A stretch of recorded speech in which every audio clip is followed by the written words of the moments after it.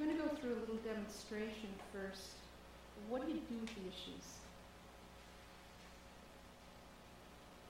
What do you do? Well, we need to present the issues to God. We need to allow Him to reveal the lies we believe and how it's impacted us.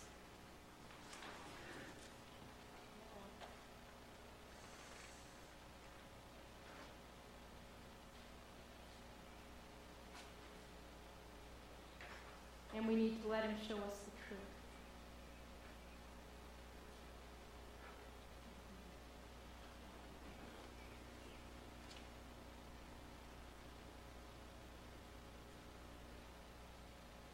We need to let Him deal with that.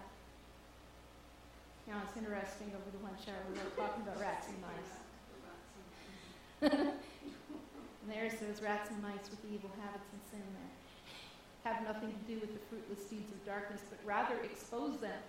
Doesn't mean we hide from them. You don't say, oh, no, they're not there. I don't really feel that. I don't really do that. We expose them with the light of His truth.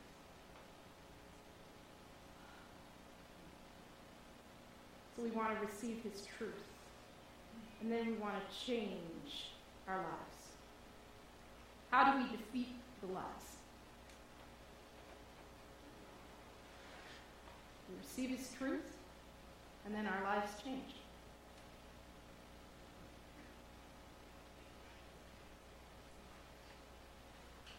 And now what do? Well, we can tell Satan and his lies to go away. And we can know that he has no power compared to Jesus. Do not be afraid, little flock, for your Father has been pleased to give you the kingdom.